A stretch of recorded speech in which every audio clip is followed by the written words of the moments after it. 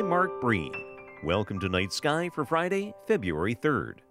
If skies are clear at some point during the next week, you may just barely be able to find the faint, slightly greenish comet ZTF. It appears in the skies all night long right now and will progress very close to the brilliant star Capella by next Monday evening, almost exactly at the top of the sky at 8 o'clock, with the comet slightly to the northwest side. Comet ZTF's path continues in the direction of Taurus the Bull and the planet Mars next week.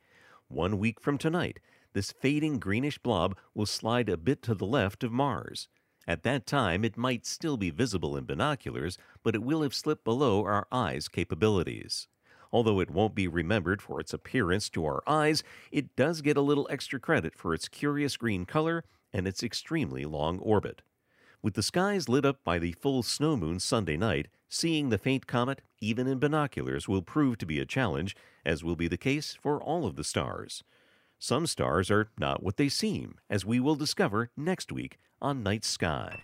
Night Sky is a production of Vermont Public and the Fairbanks Museum and Planetarium.